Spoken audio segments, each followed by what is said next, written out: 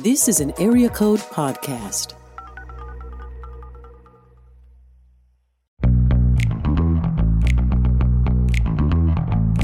You're listening to the Table of Malcontents, where Aaron Armstrong and Dave Schrader talk about the books they love and a few they really don't to help you be a better reader. Hey everybody, welcome to today's episode of Table of Malcontents. I'm Aaron, and with me, as always, is Dave. Dave, how's it going? Yeah, You still feeling the wounds of last week? I really am. And what I love is that how confused everyone is. Yes. Is Scarlett really gone? Is Barnabas ever gone? Are they really gone if they guest host like every month or something like that? And so they'll never know. You know, we may add them, remove them occasionally from the our bio or whatever our description is, and that's okay. But no, I'm fine. I like the confusion. That's good. I think I got the impression that you were confused whether or not you were still on the show. Yeah, I didn't know if this was like I needed to make an exit too, just because people, that seems to be the thing. What happens? People just like, okay, I'm done. So I had the whole George Costanza. All right, I'm leaving on a high note. I'm out of here.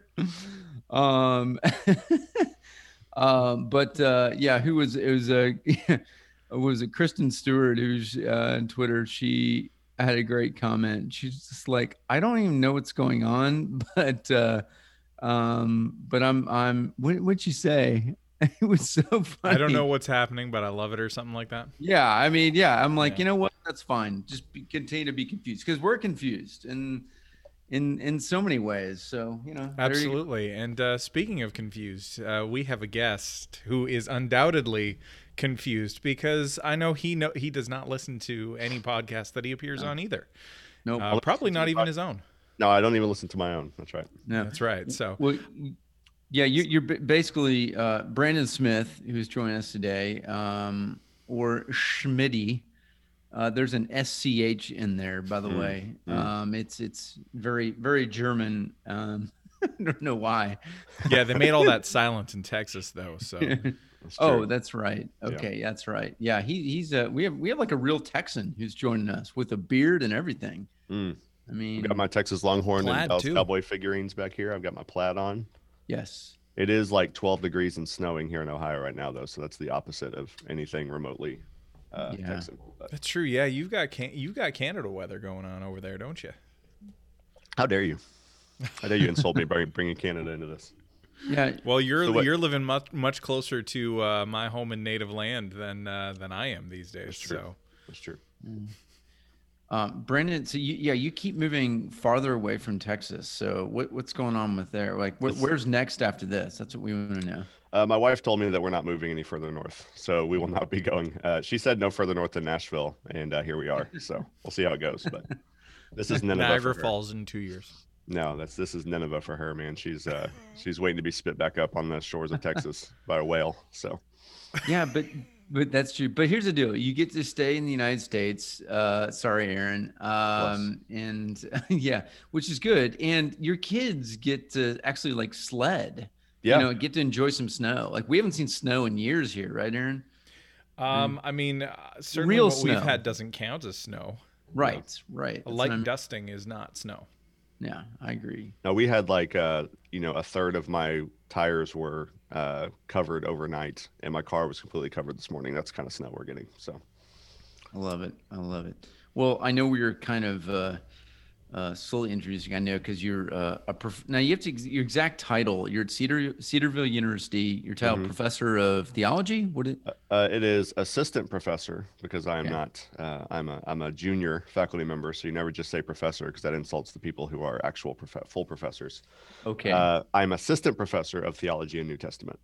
Okay, so you're assistant to the regional manager. Exactly. I just set you. I threw that softball to you, and you just swung at it. So. There you go. Assistant to the professor.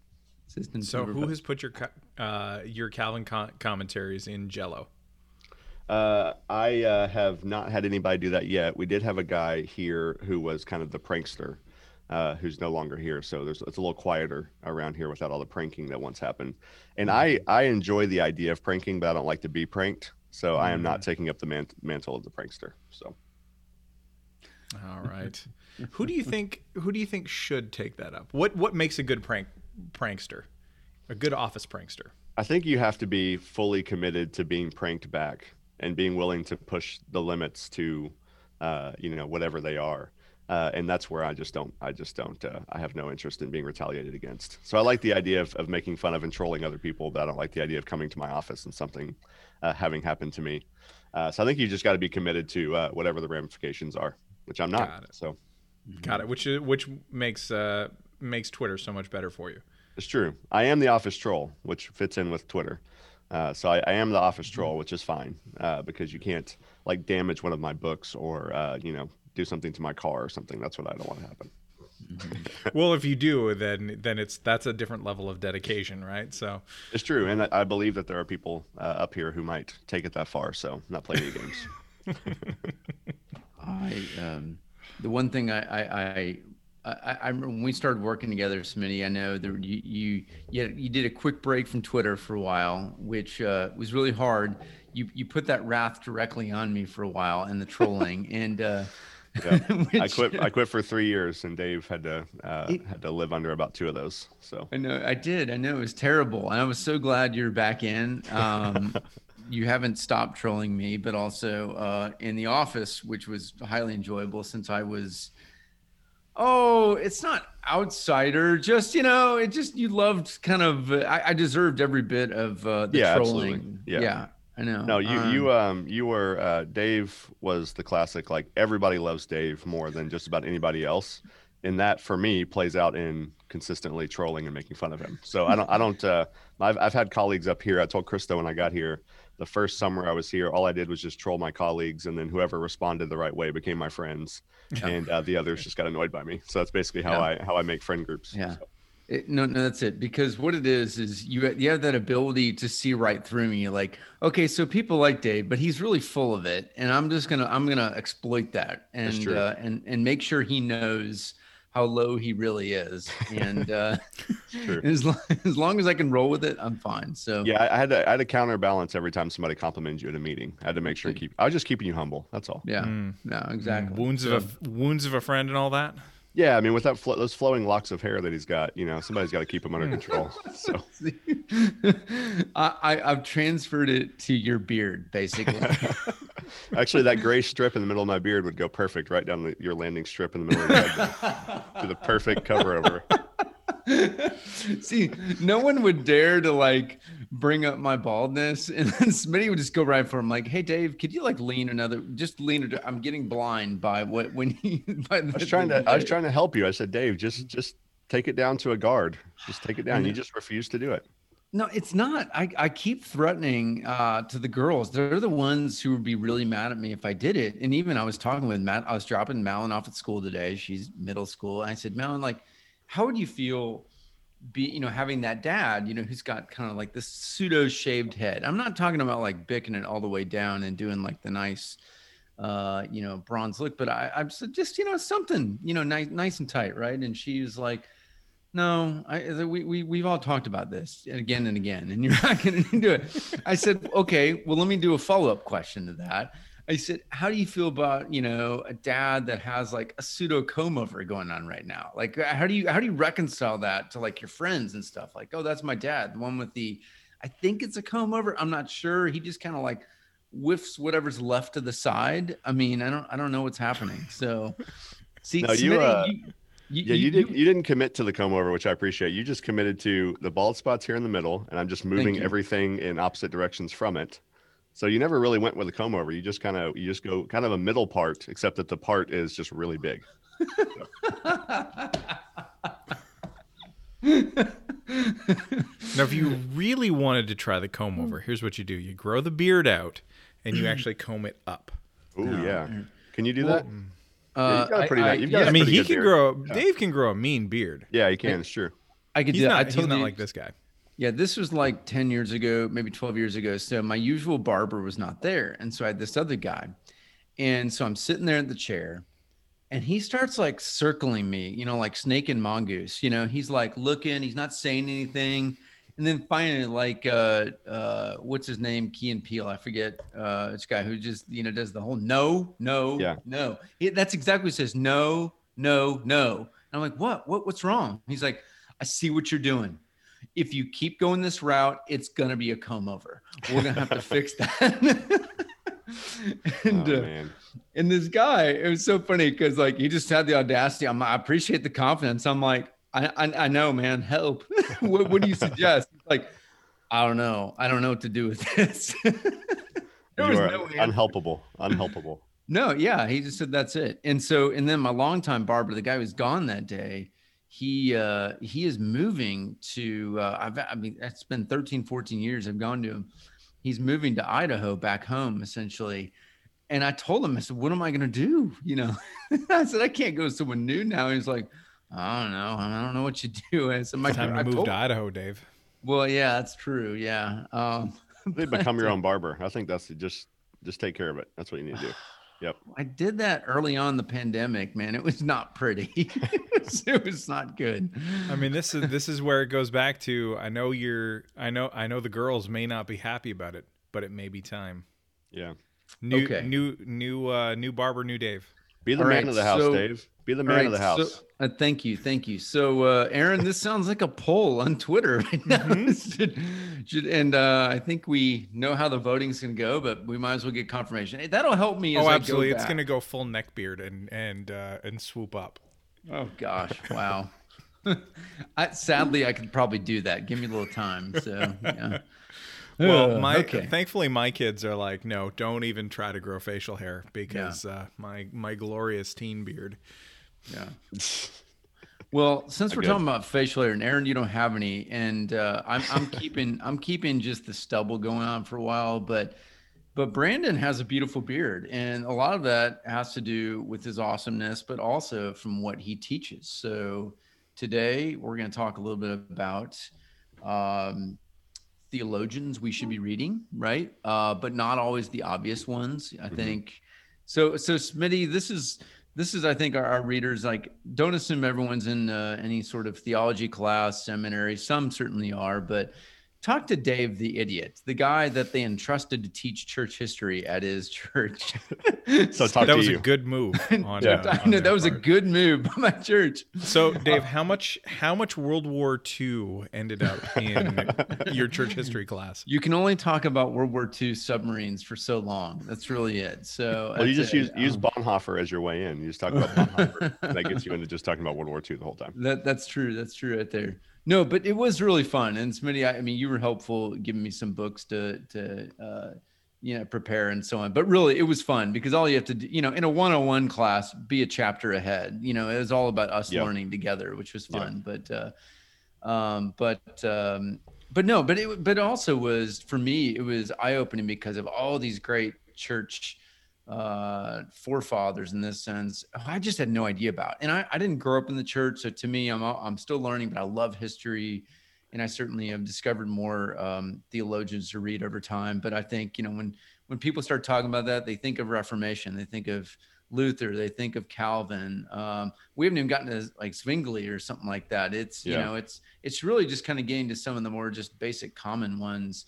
But even, today they'll say Spurgeon, they'll say Bonhoeffer, just you said, C.S. Lewis, right. But they don't really go that much further back, than Reformation. So I know this is an area I know you're real passionate about. So, we just love to hear, man, how would you kind of guide any of our listeners on what to read, and also us? I mean, I discovered a variety you'll talk about, and I would love to read more, but I would also say, boy, what should we read? If you recommend books in that area too. So I'll kind of tee it off there for you. Yeah. I've been able to teach theology and stuff like that in the church for a while. And so got, some practice doing this in a local church kind of context. And then even here at Cedarville, we obviously have Bible majors, but we've got 4,500 students, all of which are required to have a Bible minor. So all of them take a 15-hour sequence, which is Bible and the Gospel, which is like a hermeneutics and spiritual disciplines class. They take Old Testament, New Testament, and then theology 1 and 2. So I'm most of the time teaching theology, church history, that kind of stuff to nursing majors, pharmacy majors, engineering majors, education majors. And so, I'm kind of, even though I'm in the academy, and obviously they have exams and they have, I always tell them this isn't Sunday school, this is college. And so we're doing things, more rigorously. At the end of the day, I'm still saying, how do I reach these basically non-pastors, non-vocational ministers, to understand these things? And so one of the things I always try to tell them is that church history really is just a long history of the development of theology. And so most of what we sort of default to theologically, like the incarnation or the Trinity or something like that, are things that have been talked about and well worn for 2,000 years. And we sort of pretend like they just are. They just kind of exist. But if you're to read, some of the church fathers, for example, which obviously is kind of what you're alluding to, is where my passion is mostly, you find that they've already basically answered all the questions that you have.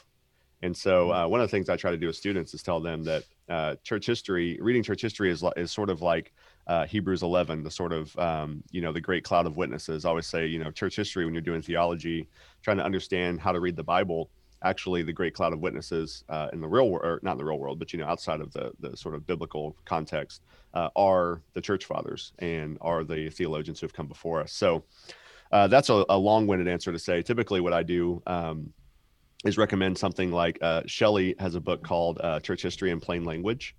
It's a very good, very clear, like super well-written book.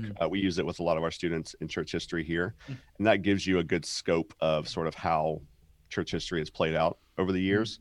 I think that's probably the most popular and most accessible one. So I usually say start there, and then I say, move into maybe a handful of theologians that you want to read. And I think most people assume that the church fathers are going to be difficult to read. And in one sense they are. Like, Athanasius on the Incarnation, I've given that to people in the church. I have that. Every one of my students reads Athanasius on the Incarnation. And the new translation of it with St. Vladimir's Press has a little intro from C.S. Lewis where he talks about the importance of Athanasius. So if you want to get your C.S. Lewis fix, you can still get it while reading that translation. Really what he's doing is he does speak differently than, a Beth Moore Bible study or, Tim Keller sermon or something like that. But he's saying the same stuff, just in different ways, and sometimes more profound and creative ways, because he's talking in a different context. So, with Athanasius, I always joke that anything that you say about the Incarnation or Christmas is basically just a footnote to what Athanasius has already written. So typically I'll say, if you read Shelley's Church History in Plain Language, and you read Athanasius on the Incarnation, you get a good feel for a lot of the basics of what we believe as a church. And you can start to learn from and have that almost, I tell my students, it's theological accountability. If you think you've come up with something that 2,000 years of church history disagrees with, you might want to reconsider whether or not your new idea is a good idea. So, Right. And there's something right there that you said that is really important, and it should be obvious because we talk about it a lot, but just the fact that we're talking about 2,000 years of history. Yeah. Way too often, and I notice this a lot in particularly in popular Christian writing, is that we tend to default to really only the last 500 years and change. Yep. And the church basically started with Martin Luther. That's what happened. Absolutely. Nothing happened before then. It's kind of like how history started in 1776, right? Yep. Nothing exactly happened right. before then too. No, nothing important anyway. Smitty, I thought it was what was 1736 was when Texas formed as a republic, right? I'm sorry, 1836. Listen, Right. here's the thing. You mentioned earlier about going to not having to go to Canada. I've already had to get a green card to live in America after leaving Texas. So but yeah, So that's you've been through my struggle. Yeah, that's right. No, that's a good point though, Aaron. I think, and that's something, a lot of my students, they're not fully aware of that, but most of them have probably heard of Martin Luther or John Calvin. If they're thinking like, who are the people in church history they know, and they go back before C.S. Lewis, they get Luther, Calvin, maybe John Wesley if they've come from the right, from a different tradition, potentially Spurgeon. And that's basically it. And so I think most of my students even default to thinking that that's kind of where church history starts.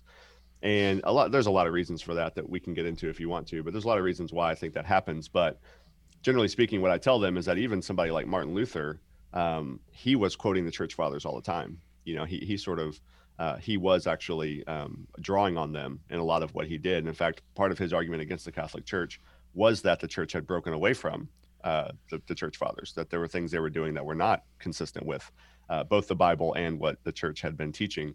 And so Augustine, I guess Augustine is probably the one church father that most people know. A lot of I always joke that the Reformed Theobros, they love Augustine. He's the only church father they love because that's the one that Luther and Calvin quote the most. Yeah. But so don't worry, they don't actually read him. They just read their quotes of him. Yes, they basically assume that Augustine is a reformer, and they could not be more wrong in a lot of different ways, theologically speaking. So. Yeah, you're absolutely right. Like, it's fascinating because, if you just search Twitter for, quotes, you're right. Like, that's it. And that's how I would have probably discovered someone like Augustine too. And it's funny following you. I mean, I certainly exposed to a lot more, and even I think I had heard you talk about Athanasius even prior to me teaching that class. But again, I think it was fun because And here's one thing I even in a brief time, like there were some people who had taken church history classes, they certainly knew a lot, but you're just average Christian out there. Why is it we as a church, forget about universities and so on, why do we as a church fail to want to really acknowledge that? I mean, is it like our professors not fully equipped to do it? Is it just not a priority because we're digging in so too far into the past, the point where we've already benefited of it? So it's distilled in the way Tim Keller would present it. I mean, why is that? Yeah. I mean, I think there's probably 3 or 4 different streams of reasons why it happens. Particularly with the church fathers, there's 2 things that go on with the church fathers. I think typically one is the assumption basically that they're all Catholics. So basically, until Luther, reformed the Catholic Church, we shouldn't read anything before that because all Catholics were like the Catholics that Luther was arguing against, which is fundamentally not true, according to Luther, actually. And so I think that's one thing. I think you've got a stream of basically everything before Luther is Catholic. So basically, just don't read it. You don't need to read it. I think that's a big part of it in a lot of evangelical circles. I think there is a less sort of nefarious. I think there's a nefarious version of that. That's like, we hate Catholics and we're just not reading them, not understanding what they're talking about. I think there's a less nefarious version of it, which is basically like, I just am not going to understand what they're saying. They're from a different world. They just speak differently. Tim Keller, for example, speaks. He does. I mean, he's just phenomenal at bringing deep theological truths to sort of everyday people, and that's great. I mean, I'm not complaining about that either. I think so. I think that happens. People assume that they're not going to understand it, which I think my students are a prime example of how often my students will say, "I really was scared to read this because I didn't think I would understand it." And then after I read it, I had some questions. Yeah, it's different than what I expected, but and I walk through it with them, so it helps to have a guide with you. But I think there's some of that, and I think that probably the other one is that for a lot of pastors particularly, the church is going to be reading whatever the pastors tell them to read, whatever the pastors are quoting, right? When I became a Christian in my late teens, and then when I started feeling like, I want to go into ministry, I feel like God's called me to this. My pastors were quoting Piper, Packer, John Wesley, in a Methodist church I was at, sometimes Spurgeon, Luther, Calvin. And so that's what I thought too. I thought, well, these are the guys you're supposed to read, and just had never been exposed. And a lot of pastors go to seminary, and they're, I think, inundated with a lot of modern theology, which is basically that everything before the Reformation is allegory, and they don't really care about scripture. Obviously there's the Catholic bent. Sometimes it's just a hermeneutical thing. And so it's sort of like, hey, we finally have figured out how to read the Bible, so why do we need to listen to all these people who do it differently? And so I think there's lay people who just don't understand it. And then I think there's people who are more well-informed who are intentionally avoiding it for various reasons that are, I think, not helpful or realistic. Yeah. I certainly, would have fallen into that camp of honestly, I'm overwhelmed as it is. Right. And so you got to keep it simple, and so a Tim Keller is probably not an entryway, because even Tim Keller is tremendously deep. There are probably some others that would start before then. Yeah. And I realized there's just a lot of people in that camp, but at the same time, you want to be challenged. And and you want to grow to understand more where we came from. And like, I just have a deep love of history. So that was my entryway of just saying, no, I'm just fascinated. I didn't know so much of these things. No one bothered to teach me. And I certainly wasn't, this was post college. So I didn't have that type of outlet, but I love reading. And that's why I was asked to teach that class. Because like, you love history, you love reading, you love teaching. It's a great combination. And even though I say, but I've never, I was gonna say, I think that busyness thing you bring up too for people is a big part of it. And I think some of that is, I'll tell my students, a lot of people read whatever book or listen to whatever sermon kind of makes them feel better, not necessarily in a bad way, but they're just like, hey, I want something practical that helps me get through the week.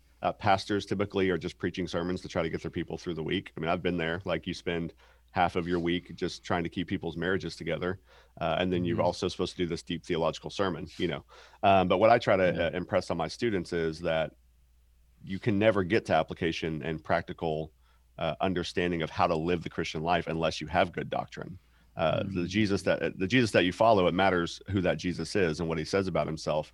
And so oftentimes I'll tell them, reading theology and church history is an end in and of itself.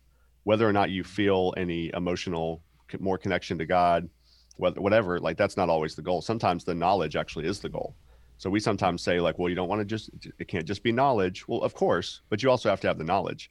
So I always use the example with my wife. If I were to come in, I always tell them, they all know who my wife is. I usually do like an introduction at the beginning of class, and a lot of them just see around Cedarville's not very big. We have 4,000 people and 4,500 students. So the town doubles when students show up. So they know her. And I'll always say, if I were to come in here and say, man, I love my wife, Marcy. She is the most beautiful 6'1", long, black haired, just start describing her in a way that she's not any of those things, right? It's not her name. That's not what she looks like.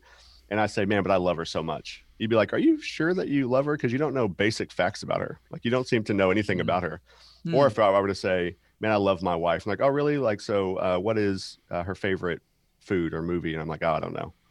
Like, well, what's her parents' name? I don't know. Well, when's the last time you talked? It's been a couple of years. Are you sure you love your wife? So I always tell them, like, the knowledge in and of itself is part of how you grow deeper in your relationship with God. And I think a lot of people shy away from a difficult theology because they think it's impractical. When in reality, that stretching your mind, which Scripture tells you to do, is part of growing in loving God better, because you're knowing him better. And it's not just about your individual, how you feel that week, but about actually getting to know the God who made you. So I'm going to get on a sermon there, but no, I love that. No, I'm here for it, dude. All right. So after you've given that great introduction to help kind of set things up for students, where do you kind of lead them in from there? Like, what's the structure in introducing church fathers and what to read? Yeah, so the way that I do it in my theology classes is that their primary textbook is a book called Learning Theology with the Church Fathers by Christopher Hall. Excellent book. Really well written, really clear. And he just goes through the major theological debates of the first 600-700 years of the church, particularly the first 500. And so what I'll do with students is I'll say, okay, read the chapter this week. I'll be doing lectures on the Trinity, for example. So I'll do Monday, Wednesday, I'll do lectures. Then Friday, I'll have them read the chapter that week. And that Friday we do a class discussion. And so we walk through it together. I make sure that they're understanding what's going on. But those kind of introductions, particularly Hall's book, is really good of giving a more detailed introduction to these major debates.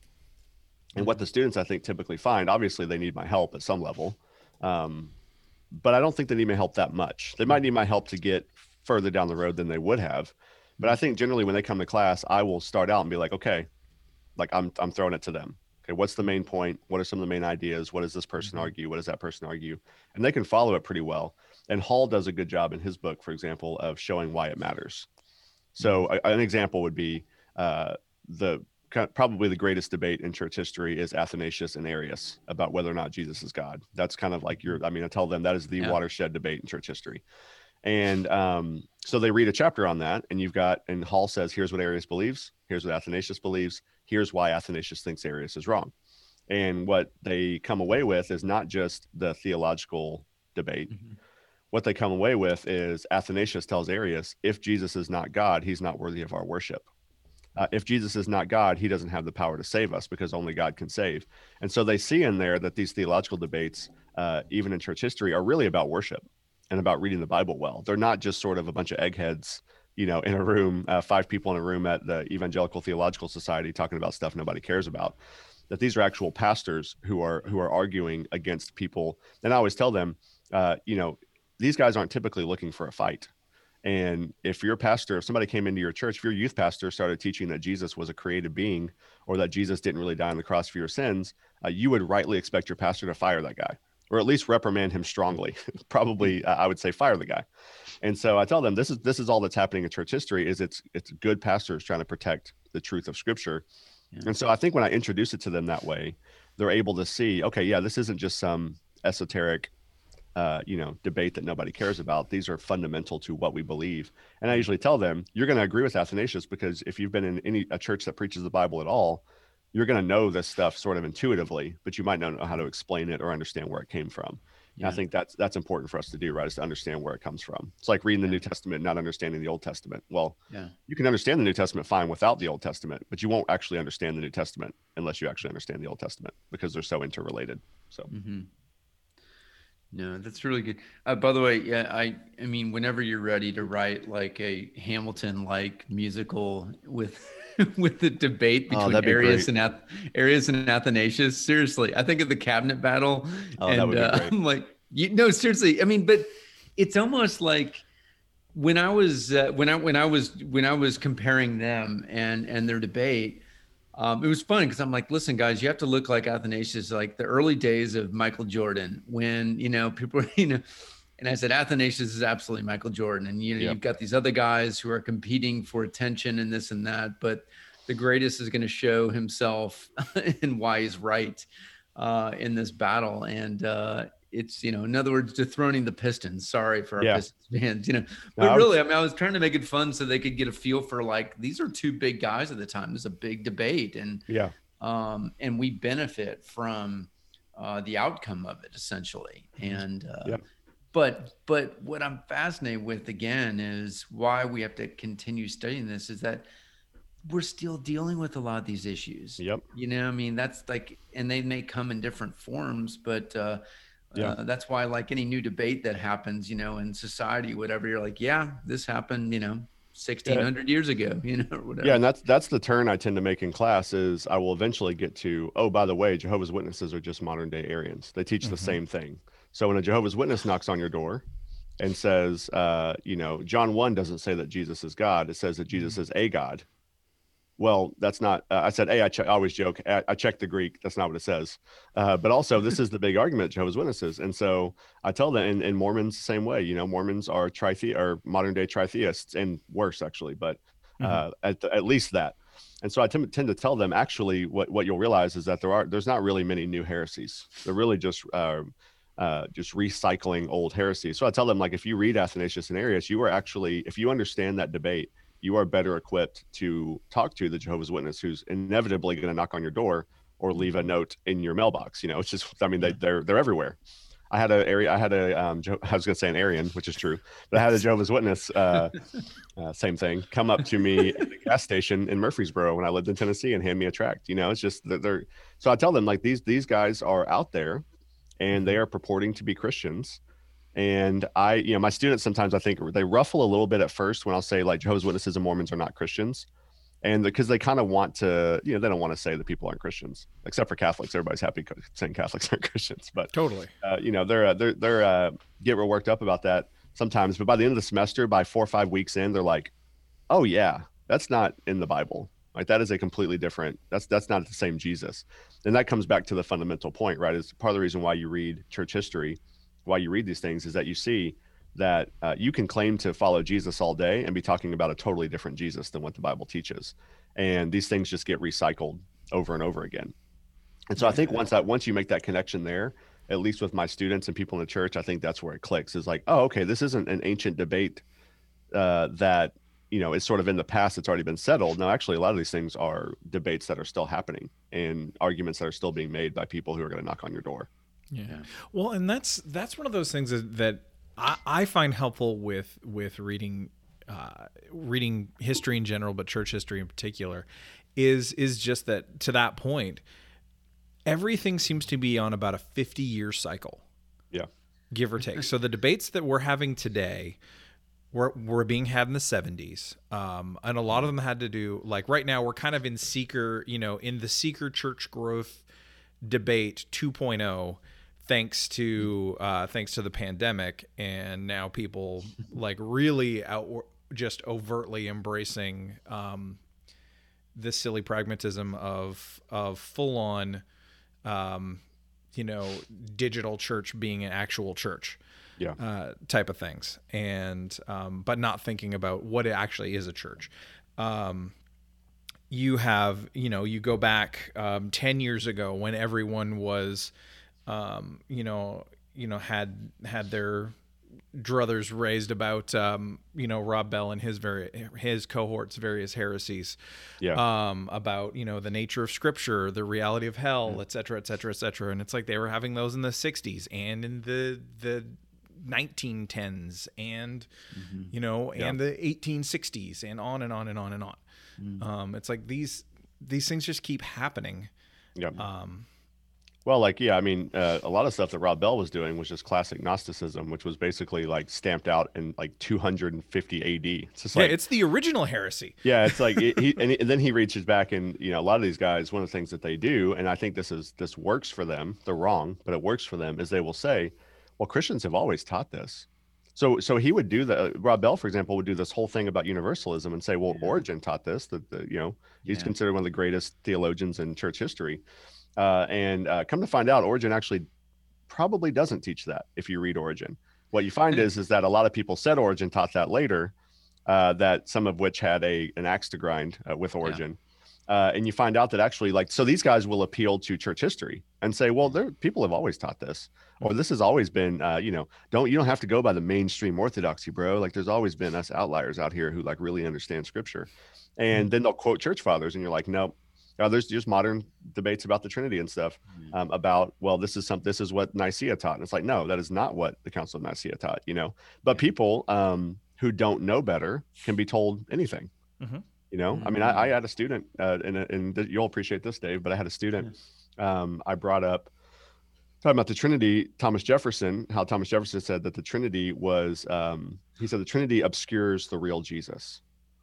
The guy who cut all of the spiritual miraculous stuff out of the Bible about Jesus is saying that the Trinity is the thing that obscures the true Jesus, the guy who takes half of Jesus's ministry out of the Bible.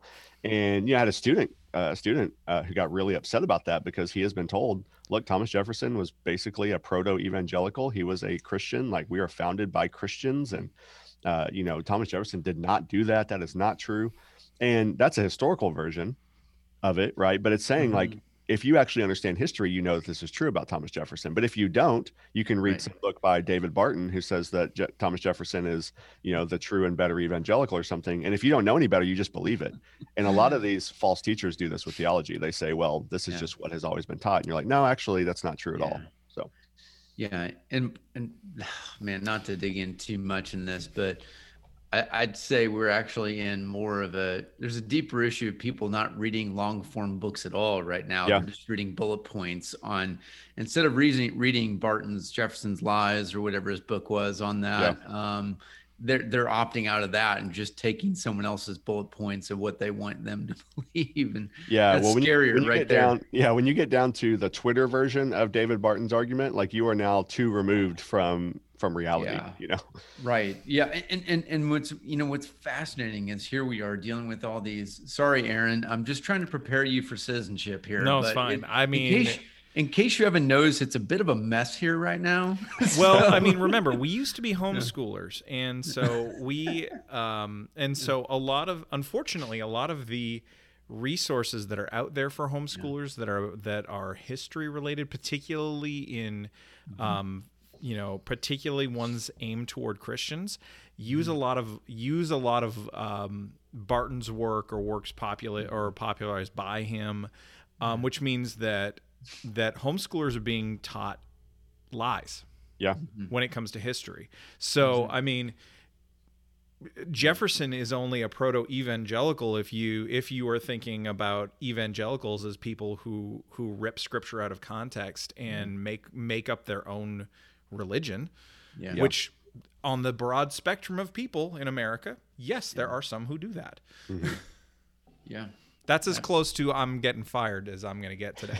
No, I mean, the point is, like, it's happening in a lot of areas of academia. Smitty certainly can see that, but also just in common issues of because there's one thing, if there's one thing Americans love is studying themselves. The problem is we aren't studying ourselves well enough. So Yeah, right. I mean, really, We that's do like it. to navel gaze, though, and that's almost the same thing. I know. But so, I mean, I argue, I'm like, okay, if the church is to be the church, we need to have that same argument saying we need to dig deep in terms of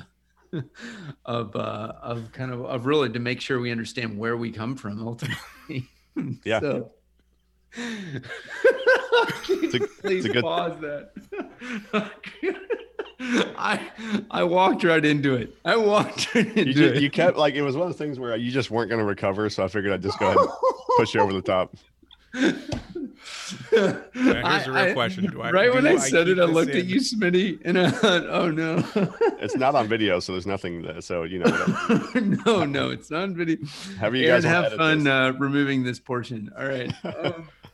Where was I going? Power. All right, so here's a really important question. Because Smitty's got to go too, right? Yeah, So- we got to wrap this up, but I got a couple of important questions left. So, Okay. going back to Dave's desire for a Hamilton-esque musical about Athanasius and Arius, where does the apocryphal tale of Saint Nicholas fall into that with some heretic punching? That is, definitely not real history. That does not stop me, however, from sharing the meme every Christmas where it's the picture of his icon and it says, "I'm here to give out presents and punch heretics," and I just ran out of presents. I use it every year. I always say, "Look, I know it's not real, but it's such a good meme." So It Yes. is. It's really good. It's really Yeah. good. So By I the think way, we got to put it in there. by the way, if you Google Council of Nicaea rap battle by Michael Bird, my PhD supervisor has written a Nicaea rap battle in the vein of Hamilton. So what you're saying is it's already been done. It has already been done, and it's pretty Fantastic. good. So, Council of Nicaea rap battle by my Dr. Vater. You will love it. Nice. Yes. All right. Hey, Fantastic. real quick, Smitty. So when are you done with the PhD work now? I'm done.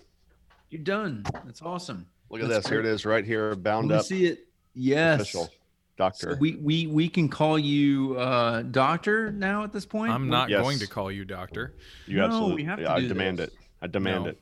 No. I told my students that when you spend 6 years to be called a doctor and you can't actually help anybody, the only thing you really have is just being called doctor. So I tell them they have to call me doctor because that's the only benefit I get from doing a PhD.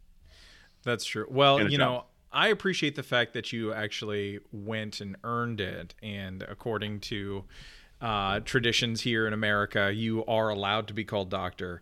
You don't have an honorary doctorate where I have you a real are- doctorate, and I have a Yeah. PhD, not a demon. So that's my Right. other. And I'm also not a demon.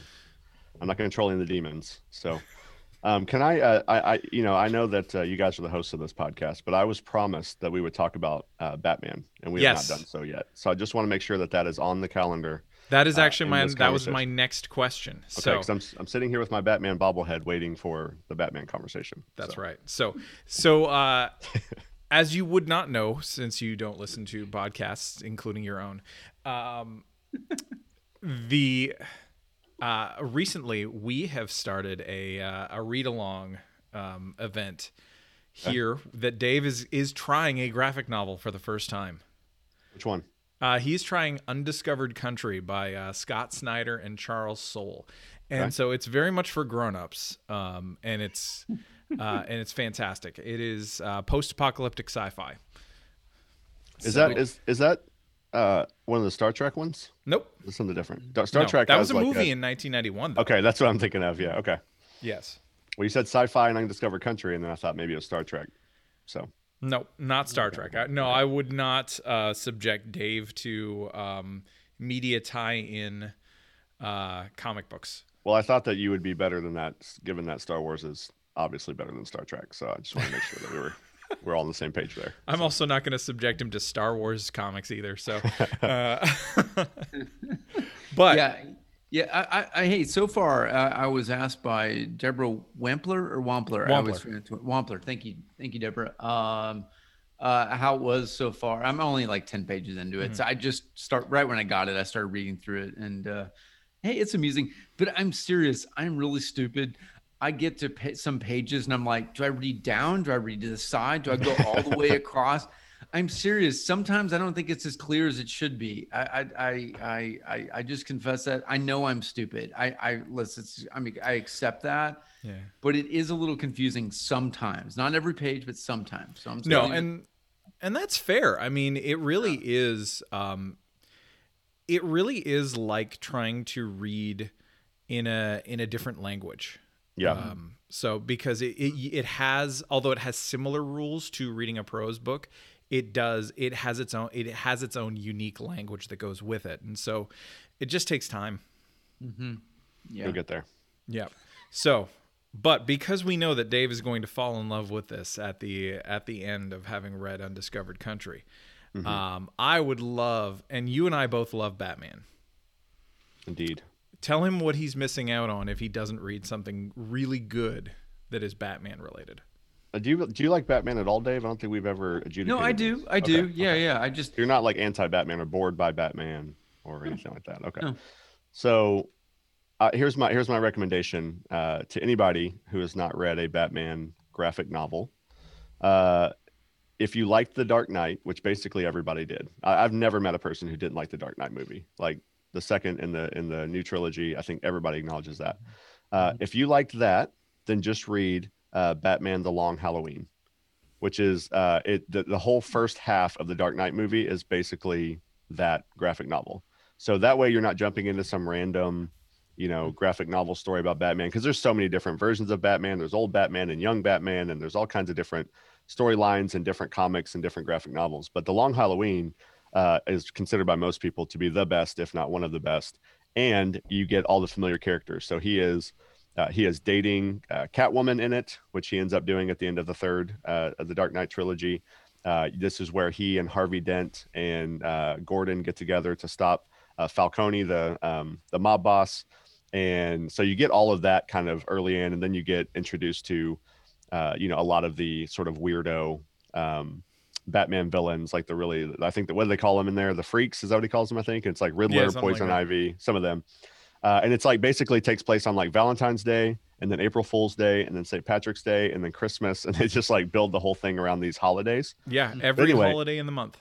Yeah, but it's really good. Yeah, and it's really, really good. My favorite part of that graphic novel, now I'm just talking to Aaron because you haven't read it, Dave. One of my favorite is that Harvey Dent, who becomes Two-Face, right? Harvey Dent and Gordon and Batman get together and like, okay, we're going to finally stop this mob boss. And so like, we've got to do it without breaking any laws, because they're all good, upstanding men, right? And so we got to do this without breaking any laws. And so they have this whole plan. And then one of the plans of them, quote unquote, not breaking the law is that Bruce Wayne is on the board of the Gotham Bank and basically like screws this guy over and gets the chairman of the board at the bank so that he can wield power in the bank to find out where all the mob's money is going. I'm like, I feel, okay, maybe that's not illegal per se, but I feel like you just like, completely abused your power and your authority and screwed over some guy just so you can get this information. So that classic Batman, where he's basically like, I'm not going to kill anybody or break any laws. And then literally all he does is break laws and accidentally kill people.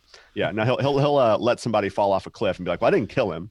If he had kept his balance, this wouldn't have happened. So yeah, that's so that right. one, that's right. a good It's really his fault.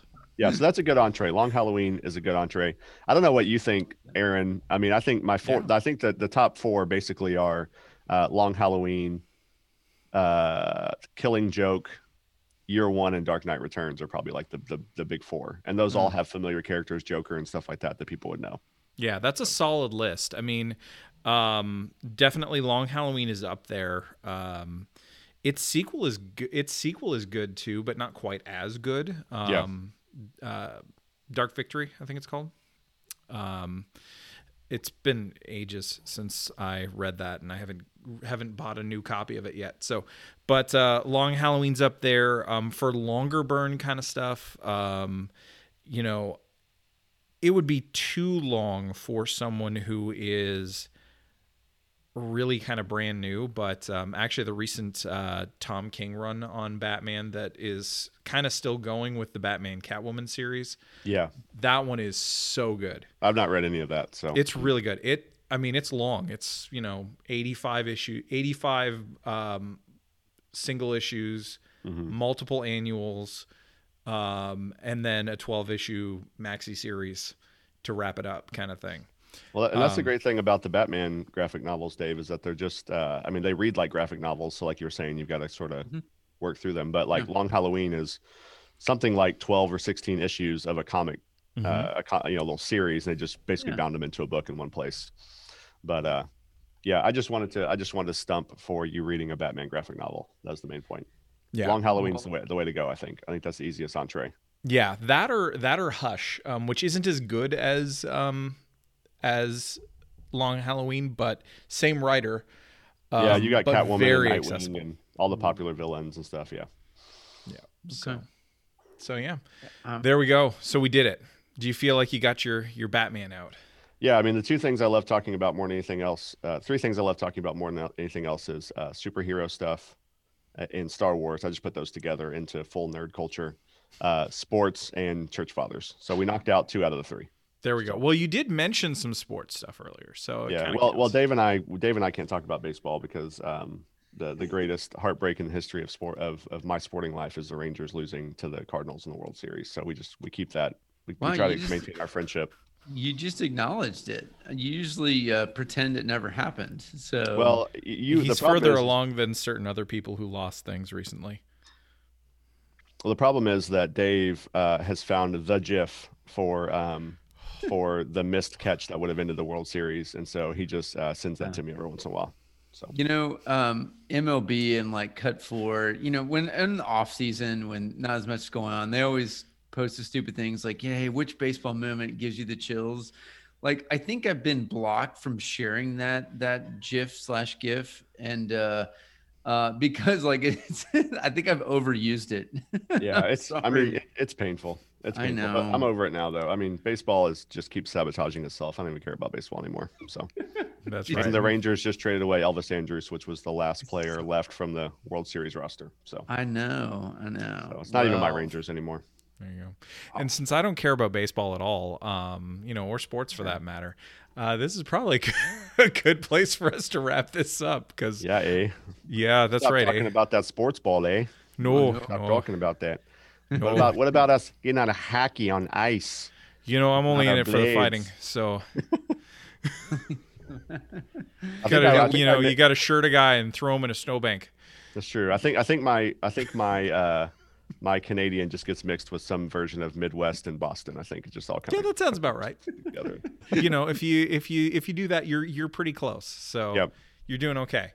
All right, Brandon, this was a lot of fun. Thanks guys.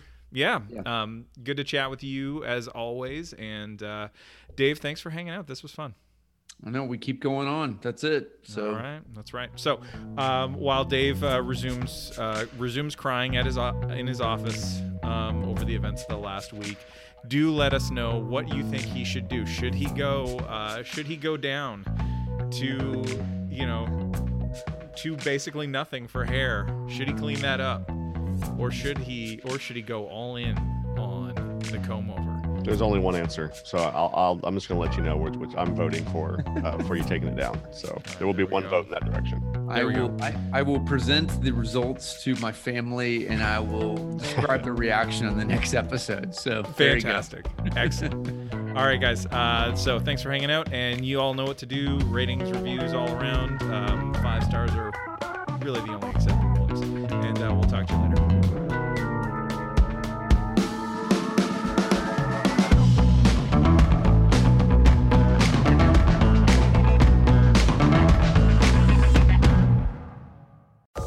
This is an Area Code Podcast.